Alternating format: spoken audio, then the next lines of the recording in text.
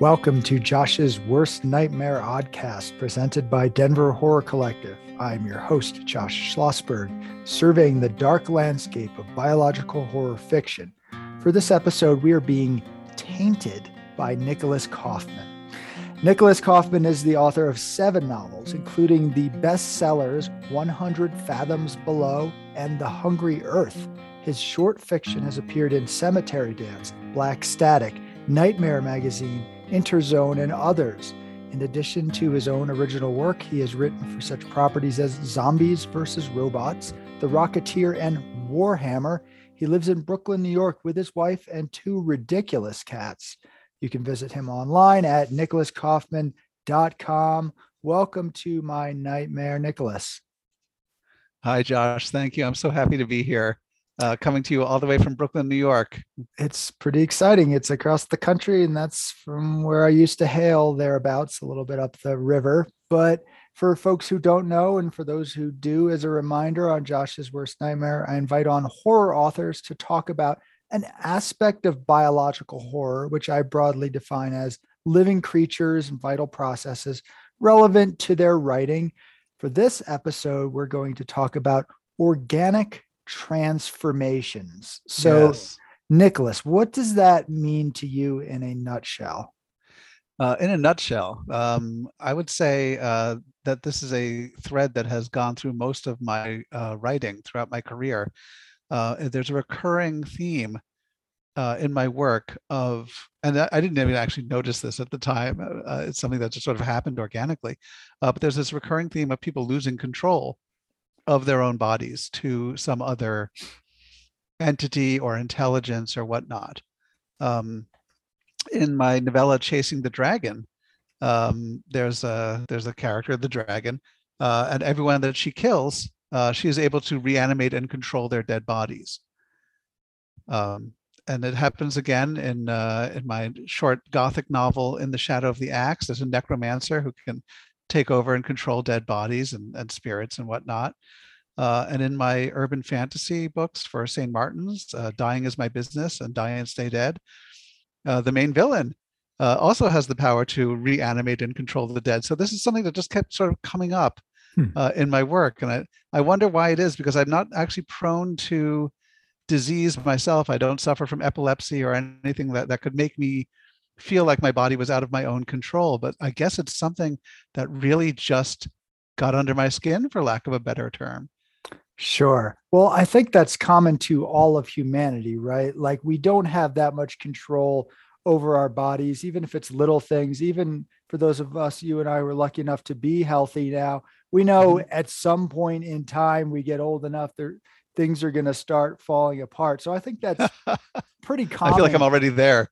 Yeah, I mean, it happens a little more every year, or sometimes every day, but I think that's pretty common to all of humans. So I don't think necessarily one would need to have a particular, say, infirmity to be able to tap into that, as you have. But what's really interesting, so you mentioned initially, so it's in a sense a losing of control of Mhm. the body, some sort of decay, that transformation. So your characters are these necromancers who are taking back control.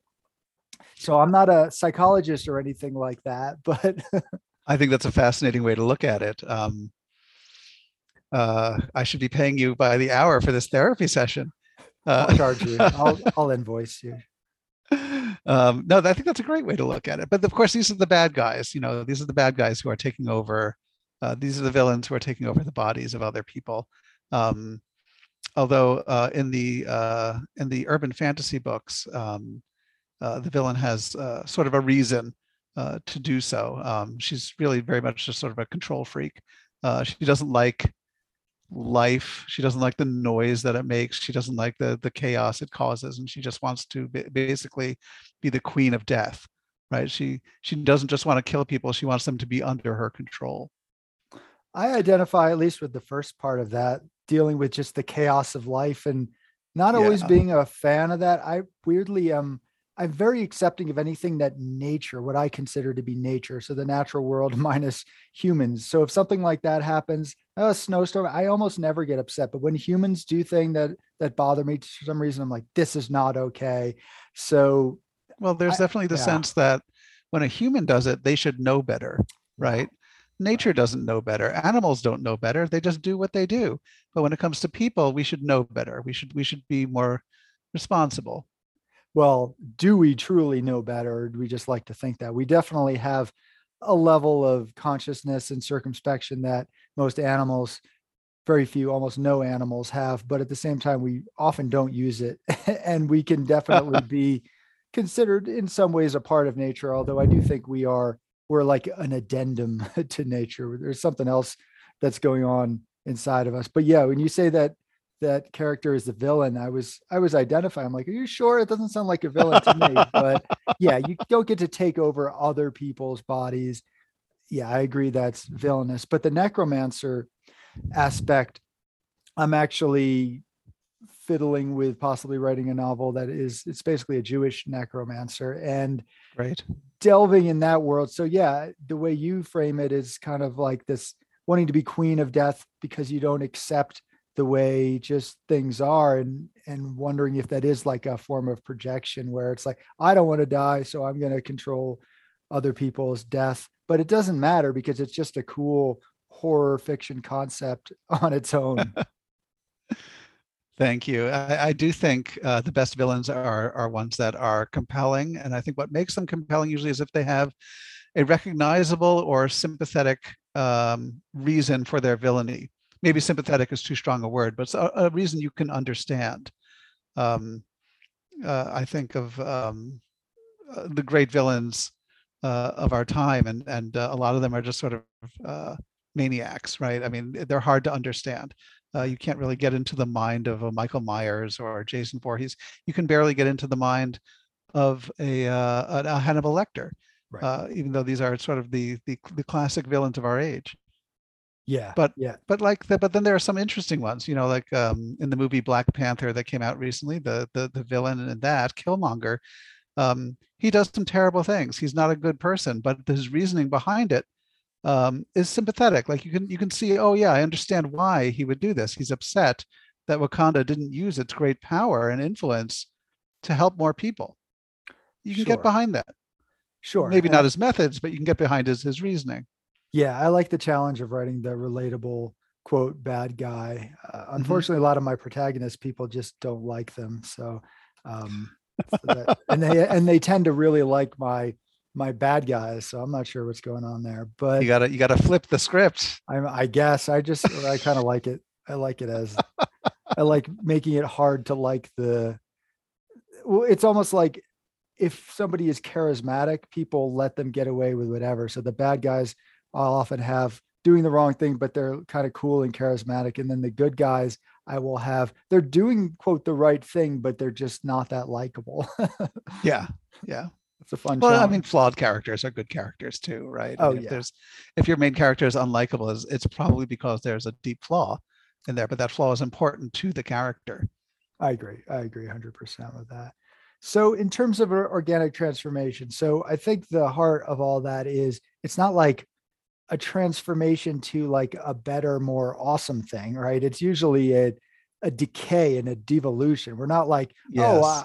I'm upset with the fact that although just to contradict myself right there, when we're kids and we're going through puberty, in that can actually be a little bit upsetting to us and even to our Oh, parents. So sure, sure. But it's also something I remember as a child looking forward to and hoping would happen sooner rather than later. It's amazing as children, we are so eager to grow up, right? We're so eager to become adults. And then when we're adults, we kind of wish we had enjoyed our childhood a little bit more. yeah, I mean, that's half of what I think about. Oh, I remember that time when I didn't worry about anything. And obviously, that's probably exaggerated, I'm sure. I mean, I used to literally believe in monsters in my closet. So that's not like a pleasant existence, really. That's True, alarming.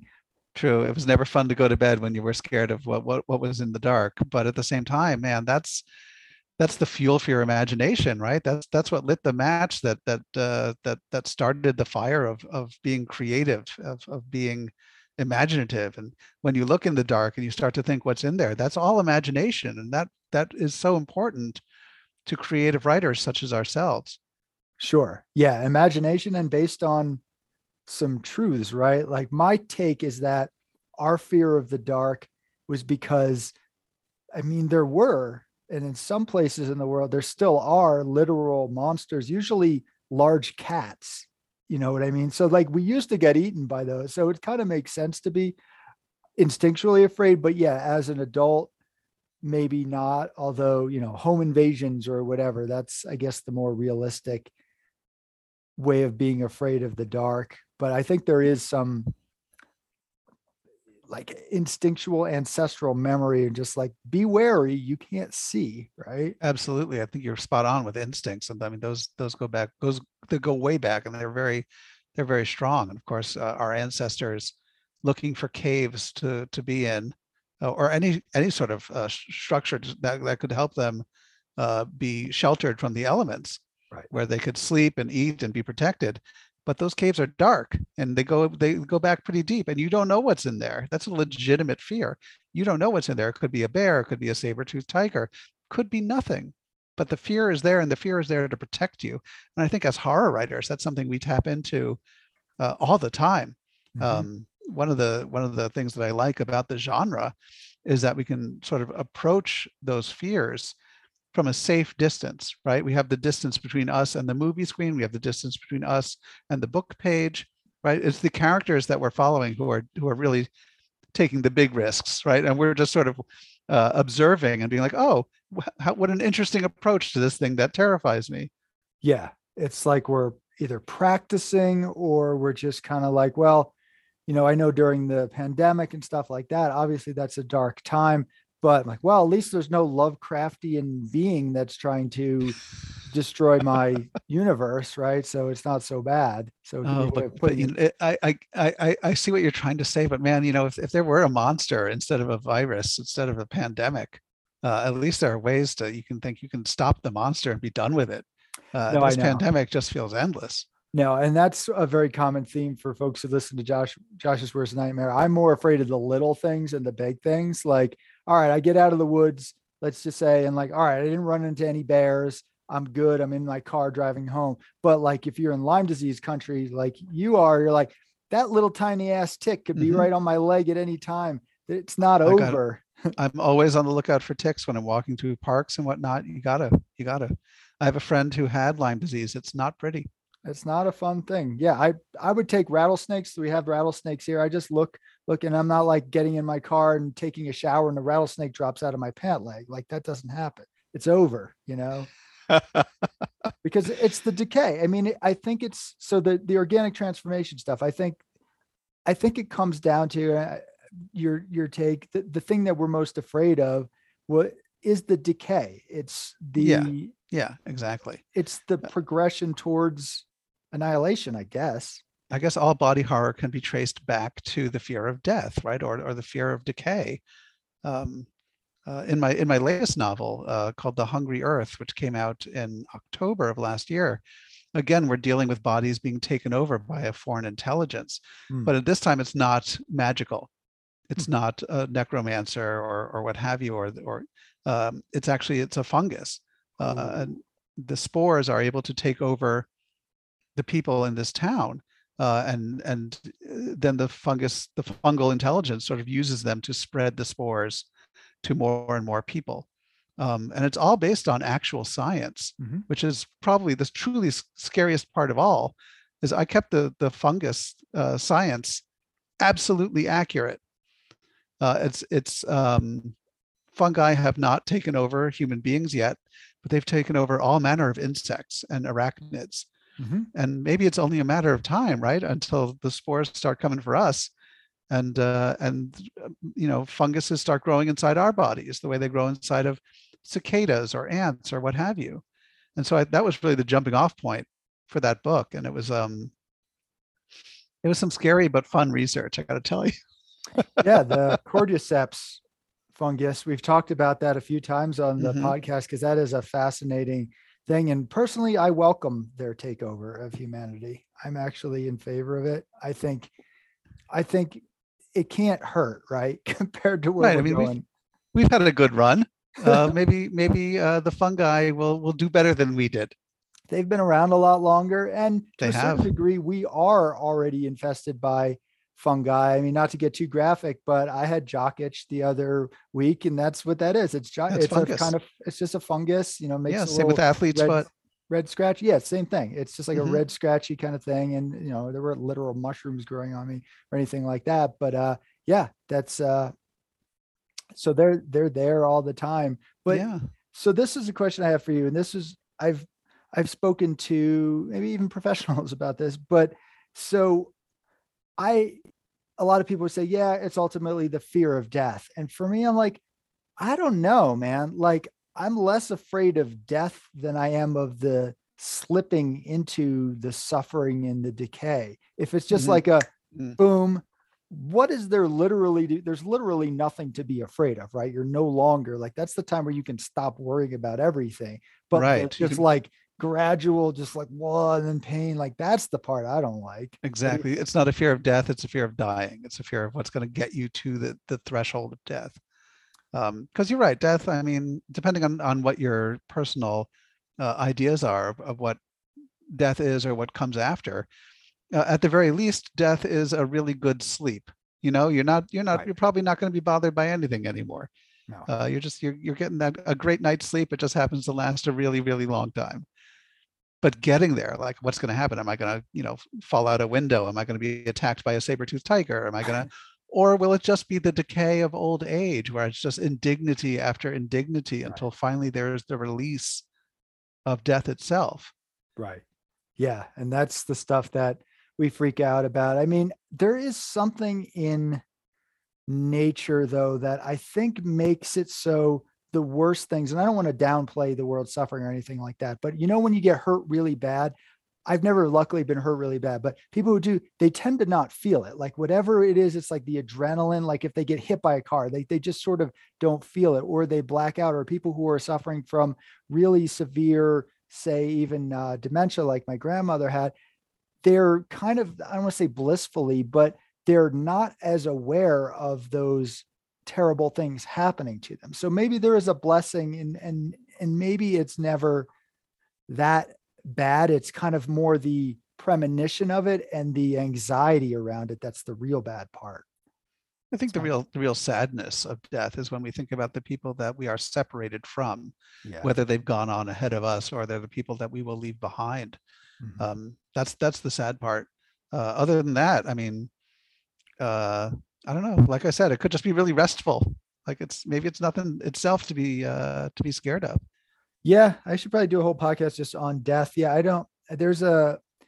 It's something in Eastern philosophy. Basically, they say no, there's no such thing as death or birth. It's just like a cloud is neither born nor dies, right? Like it's just water vapor comes, it kind of Mhm. coalesces as this thing, and it's like, oh, that cloud is dead, or that cloud was born on January 5th. So that's kind of more my take. And I think people are like, no, no, it really is the death thing. It's like, all right, how about this?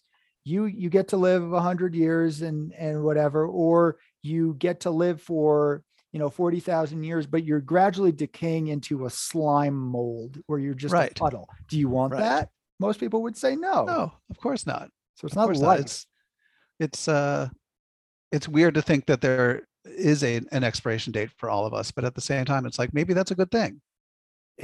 I mean, if you were, and I know like vampire literature has explored this, it probably sucks like to a certain degree. You're like, all right, enough of this. My guess is that sure, like if you have high quality of life, you probably want to keep going. But my guess is like after a few hundred years, it'd be like, you know what, this, first of all, every person I've ever loved has died three Right, times over. right. You see all these changes that are just going to be like unacceptable to you.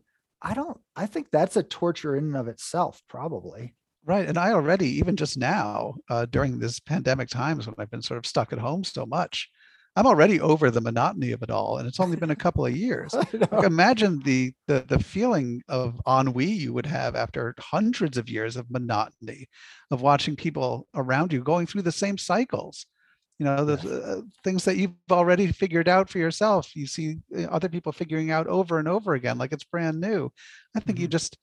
you'd either go mad or you'd search for ways to end it. Yeah, or just become more and more horrible like the vampires. It's probably not something that is has to be a part of your psychology where you kind of become awful or whatever, but you're going to become awful just by living that life. And they're kind of living that they're not decaying so long as they get to drink blood or whatever their mythos is and stay out of the sunlight, don't get stakes in your chest, that kind of thing. So they're avoiding the decay, but it seems like more of a burden in their life than anything else. This is What not a a, price to pay. I mean, yeah, can you imagine living forever, right? Hundreds of years, and you never get to see the sun again. You're only right. out at night. You're always cold. It's always dark. Being in the sun is one of the great joys of life, and to be robbed of that, um, I can't imagine. It would be awful. I don't think it would be worth it. I don't think it would be worth the price to have eternal life as a vampire. Right. Yeah. I mean, I guess if we all got to choose, I bet most of us would be like, yeah, I want to be really completely healthy and I'll give it like 350 years or something like that. Like, I think that would end up being maybe the ideal. But I think whatever we got going as humans in the modern world, the ones who at least have access to more resources, it's pretty good. It's a pretty good run. I mean, I think of my grandparents and, towards the end, they're kind of like, this is enough, you know? It's true. So this is And, just the right amount of time. generally humanity is living longer than it has ever before, Yes. thanks to modern medicine and hygiene and whatnot. I mean, our bodies were basically built to live for about 30 years, which is why I think once we pass the age of 30, we start to get those aches and pains and we start to sort of find things falling apart a bit. But now we live to 80, 90, 100. And it's all thanks to modern medicine and hygiene and a better understanding of how to take care of ourselves.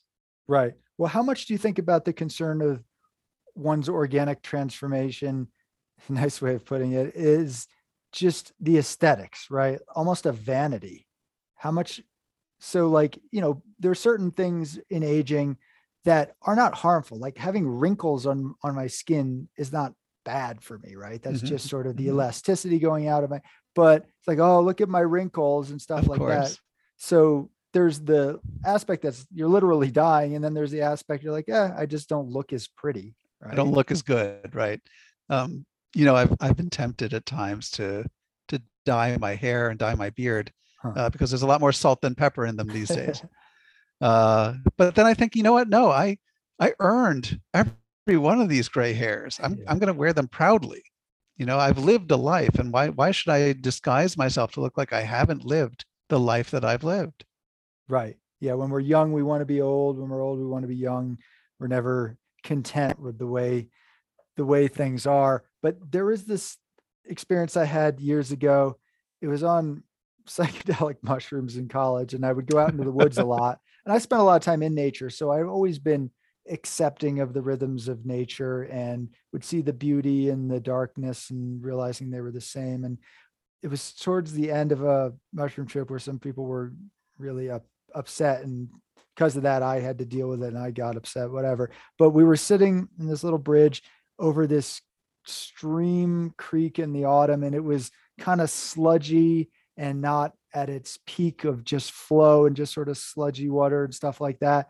And the the phrase we were saying was, decay is okay. And isn't there something to that, right? Well, it's an important part of the cycle of life. I mean, when I was studying fungi for the Hungry Earth, one of the things I discovered is that there is an enzyme in trees that makes them extremely difficult to decay. I can't Hmm. remember what it's called. It begins with an L, I think. But Lignin? fungi can do it. No, lignin something. It doesn't matter. Go on. It might be lignin. Lignin, Um, yeah. but fungi can decay it. And they did the math, and they realized that fungi weren't able to break down the lignin in trees. After all these millions of years of trees on Earth, there would just be dead trees stacked hundreds of feet high. That would be basically the surface of the Earth would just be Huh. stacks of dead trees at this point. Hmm. So decay is enormously important to the life cycle of the planet and ecology and the environment and everything. It's super important. And it's if our bodies didn't decay when we died, we would be there would just be stacks of dead bodies as high as those stacks of trees, right? So it's important. And of course, there's a whole cycle of going back to the earth, right? We become, for lack of a better word, food for the earth, fertilizer, and then more life grows from our decay. Yes, it's fascinating. It is fascinating, and yeah, I think you're spot on with that. And I think that might be what is so unsettling to humans, is because we like to think that we're separate from nature. And I went on a whole thing before that humans are separate from nature. I would agree that we do live separately from nature. We live in our heads, what some people call the noosphere, right? We're living in these world of ideas, and we do behaviors that are, say, very different in a forest than a beaver, which might cut down a tree or whatever. But I think the way in which we obviously are still a part of nature is, we are made of organic material, we decay. Mm-hmm. And once upon a time, just like for the rest of creatures, that was an essential part of rebuilding the soil. And you can go back to a lot of folk horror ritual stuff. It's always about killing a human being for fertility purposes. I mean, that's, you worship, a god, but I think ultimately it was like you're returning material into the soil. Absolutely. And I think it's not just that we are separate from nature because we're so up in our heads. I think that we have separated ourselves from nature. Sure. Even though we are very much a part of this planet, we're the only creatures on Earth who charge ourselves money to live here. We're the only creatures on Earth who feel compelled to fill our time with labor that does nothing for our own survival. Right. And we're the only creatures on Earth that feel like we need to put cloth over our bodies. We've done so much to separate ourselves from the natural world that it's no wonder it feels like we're separate from it. The things we do are completely alien to the rest of the natural world. Yeah. Well, I mean, for other people's sake, I put cloths over my body to avoid scaring people, but that's it's neither here nor there. But yeah, I think you're right. And there is some movement towards that. There's the green burial stuff where it's like you're not put in this fancy box, but there is something unsettling about that, right? There is a tradition behind, you got the box and you do the official thing versus just like, here, just going to dump you in the ground and a tree is going to grow into you. Although I would like to be in one of those forests where they do plant a tree over you and then your molecules go up into the tree. And then I want someone to eat that fruit so I can haunt them. That's my goal. The haunted apple tree. Well, certainly in Jewish tradition, you're supposed to be buried either in a plain pine box or in a sheet, right? Because you are supposed to go back to the earth in the Jewish tradition. Even though there's also this idea of being resurrected at the end of time when the kingdom of heaven comes down to earth and all that stuff. It's a religion of contradictions. It is. But it's very much a part of the burial tradition in Judaism, that like your body is you're not supposed to even have formaldehyde or any preservatives. You're just supposed to return to the earth. Right. And it's true. And obviously most Jews, at least, I don't know about the Orthodox or Hasidic or what they do exactly with their burials, but I do believe that a lot of the reason why Jews have funerals very quickly after people die is because they're not doing that preserving aspect. They just but usually it's still like there's people who are still doing fancy coffins and stuff like that. I think. Well, it's like a status symbol, isn't it? Like if the fancier your coffin, the more your family must have loved you, right? Right. But it's a moot point anyway, because unless it's encased in cement, or even if it is, moisture gets in, bacteria, it's the decay happens. So it's just, it's a gesture of futility anyway. But it might be that more and more people are accepting of transformation and decay. And I think even little superficial things like accepting more kind of elderly movie role stuff. Like there are less and less. And I wrote my novella Molina, and the characters they're in their late 80s. And a lot of people kept telling me how rare that is. And it's like, yeah, I guess it is. And it's because people get, I guess, grossed out by that, mostly because they themselves are like, shit, this is probably my future. But I think people are more open to that. And it's like, we can't resist it anyway. So we might as well not welcome. Like, we're not trying to encourage anyone to commit suicide on the podcast here, but No way. you can't push against this stuff, right? You can't stay young forever, and you probably don't want to anyway. No, well, I certainly cherish the wisdom and knowledge that has come with aging. Um, so I don't think staying young forever would necessarily be a good thing. But speaking of an elderly protagonist, I happen to be reading a great ongoing comic series right now called Once and Future by Kieran Gillen, who's a great comics writer. And the main character, or one of the main characters, is this monster hunter, but she's also a grandmother in her 70s. And she's an absolute badass. Cool. And I think one of the things that really makes this comic so interesting is the fact that there's a protagonist who is of an age that we rarely see in comic books or in much pop culture, unless they're making some sort of statement or something, right? But this is just sort of, she is what she is, and she's a 70-year-old grandma, and she's a kick-ass monster hunter, and it's so much fun. That's really cool. And I think that's a really positive sign. And yeah, I do think that of all the isms, we're still working on them, but made a lot of progress with racism, sexism. I think ageism, that's still unfortunately going strong. And I think it does come down to these folks are more at an advanced stage of organic transformation. Let's just put it that way. And maybe the less we resist that, the more open we'll be, because in so many of our cultures, and still to a certain degree, a lot of cultures today, but less and less, revere the elders. They're the ones who know this stuff. And now they, oh, that irrelevant person's like, no, these are the historians. These are the link to how we were. And yeah, so that's cool to hear about that in that book, in the comic. I think as our generation, I think you're of the same generation I am, Generation X. Right. As our generation ages, I think we will see more representation in popular culture. But I think it's always going to be targeted to the 18 to 35 range, no matter what.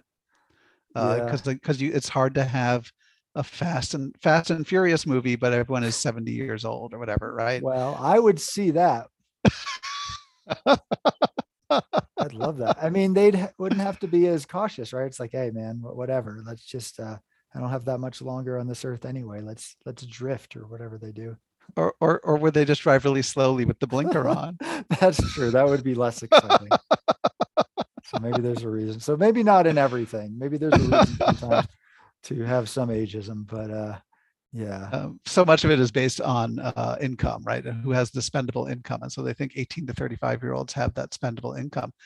But older people and retirees have income, well, not income, but they have money, right? And so I think it's smart to, to market to them as well. I agree. I'm fully on board with that. And I'm fully on board with organic transformation. So I'm really glad, Nick, you could come on the podcast. Before you go, tell folks what you might be working on right now and remind folks where they can find your stuff. Sure. I'm working on the sequel to The Hungry Earth now. This one, instead of dealing with fungi, now is actually dealing with snakes. So that's also been really fun to research. And you can find my books, as I like to say, wherever fine books are sold, all the usual suspects. If it's not in your bookstore, you can order them, or you can order them from your favorite online retailer. And you can find me at nicholaskaufman.com. And that's two N's at the end of Kaufman, just to trip you up. No, that's actually how my name is spelled, but it trips up a lot of people.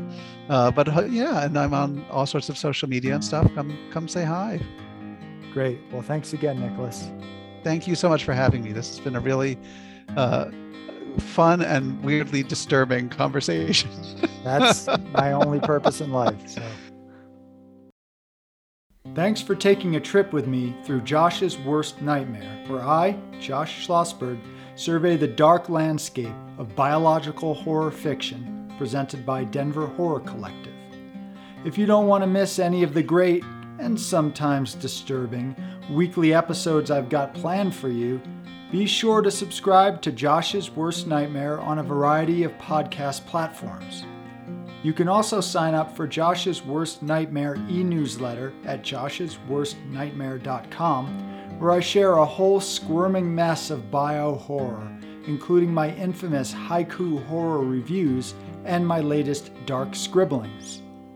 Speaking of which, if you haven't already picked up a copy of my cosmic biological folk horror novella, Maline, from D&T Publishing, you can find a copy of the paperback, hardcover, or ebook at Amazon, Godless.com, or Josh'sWorstNightmare.com. Yours darkly, Josh Schlossberg.